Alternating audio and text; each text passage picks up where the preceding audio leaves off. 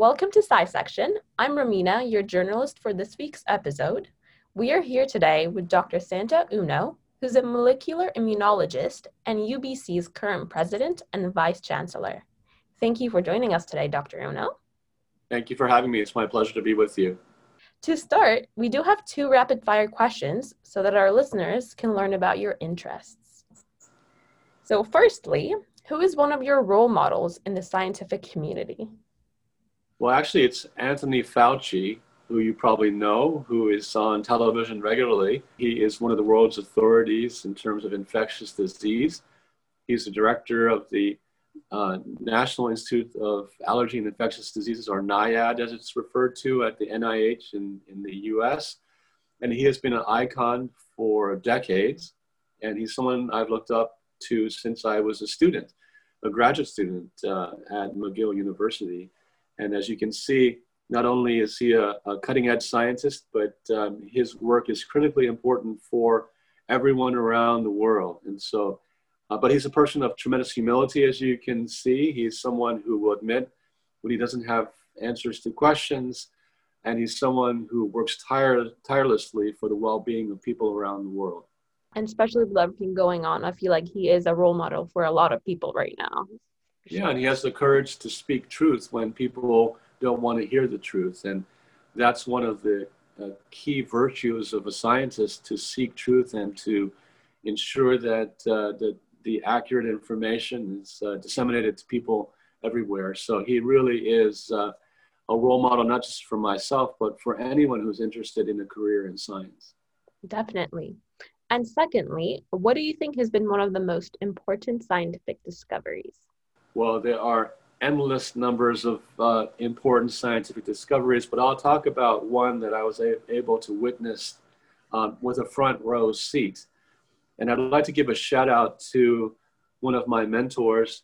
His name is Professor Jack Strominger. And he's one of these individuals that have made not one, not two, but three or more seminal discoveries.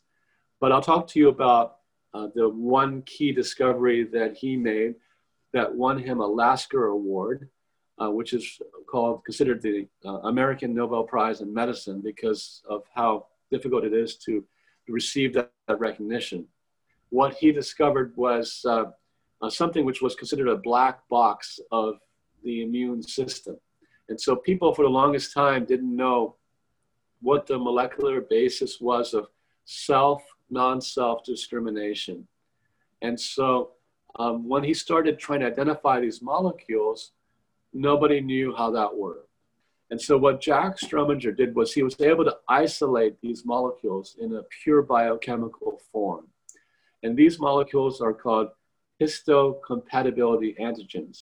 And so when he actually purified the molecule and looked at it through X-ray diffraction, looked at a picture of what it looks like, it revealed the mechanism of action of this molecule. And then when it became even clearer in a higher resolution X-ray diffraction picture, what they were able to discover was that there was a peptide binding to that groove of this molecule he had purified.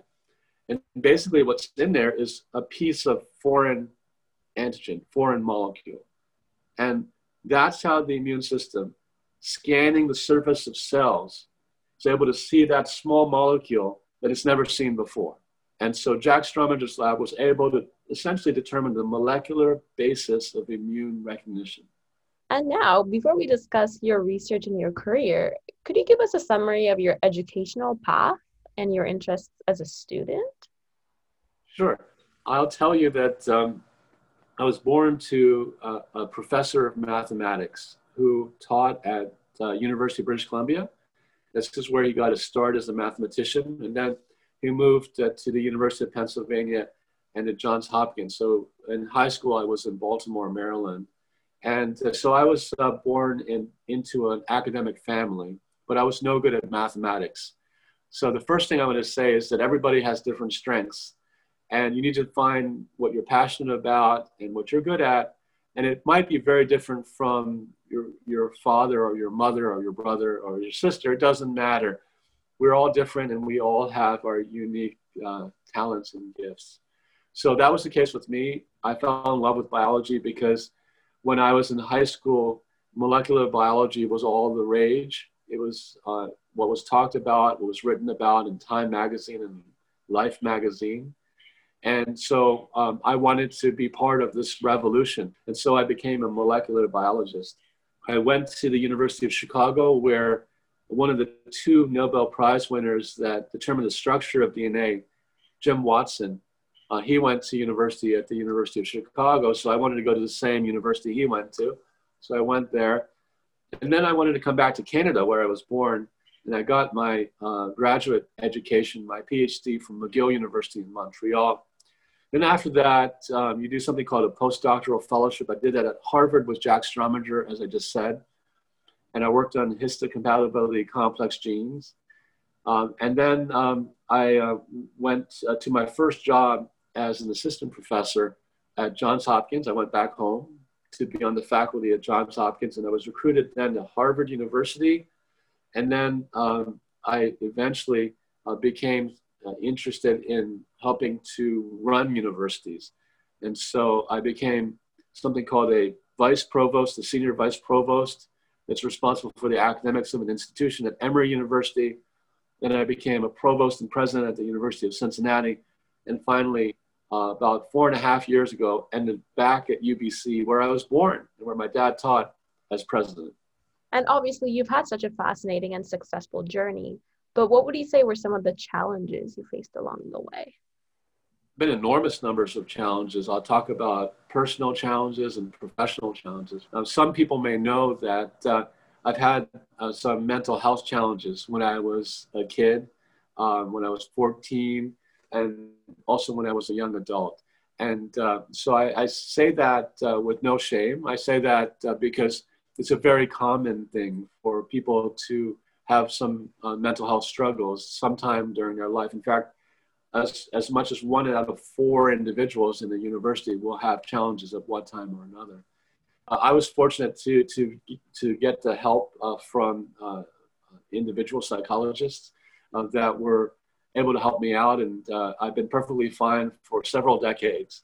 But during my adolescence and my young adulthood, those were some of the challenges, personal challenges that I had. And so I say that because I don't want people to feel that it's anything that they should be ashamed of. There's no stigma. It's a very common thing. And the most important thing is to seek help and the support of your family, of your professors, and all that. So there have been challenges. Those were personal challenges. Professional challenges were also happened. Science is difficult. Scientific experiments don't always work. And so that's tough because so much of one's self-esteem is wrapped up on whether or not your experiments are working or not. And there have been periods of time where they didn't work for a long time.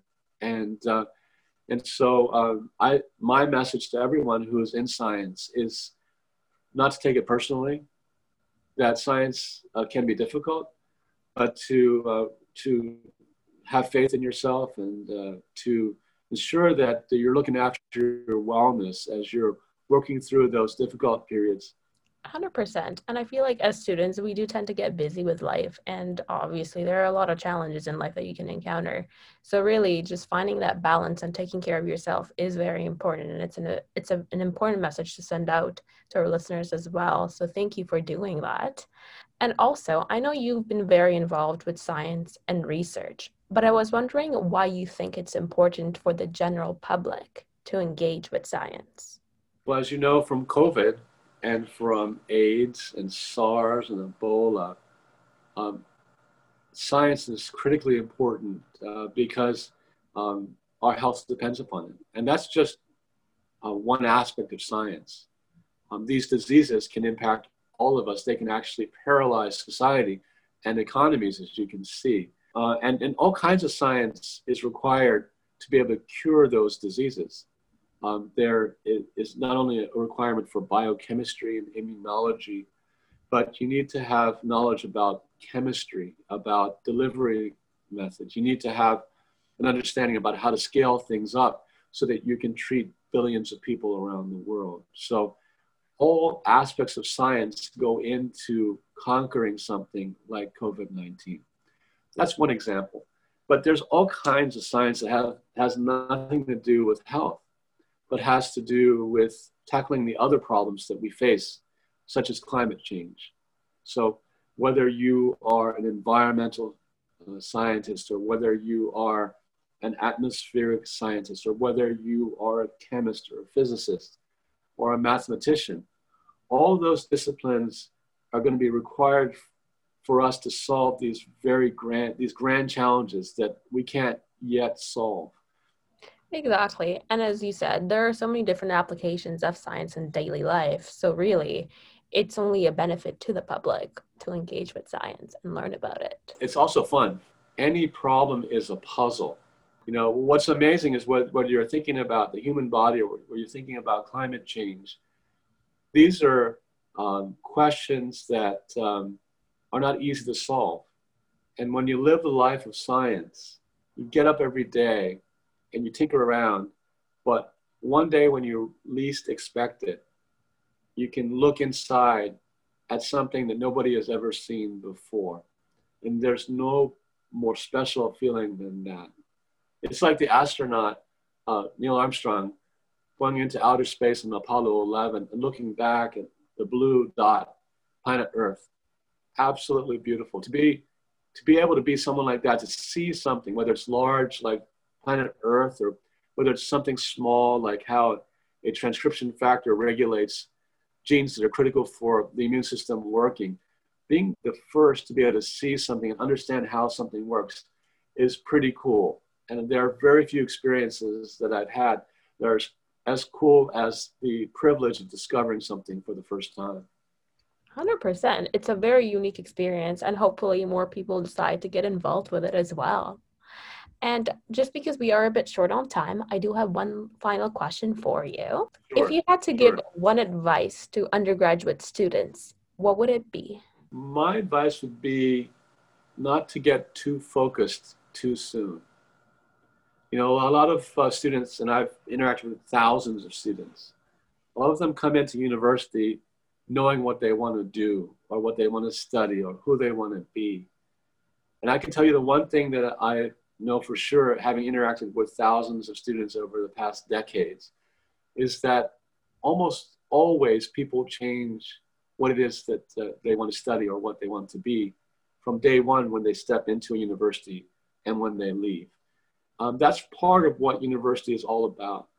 And sometimes it happens in the first semester. Sometimes it takes a year. Sometimes it takes 2 years.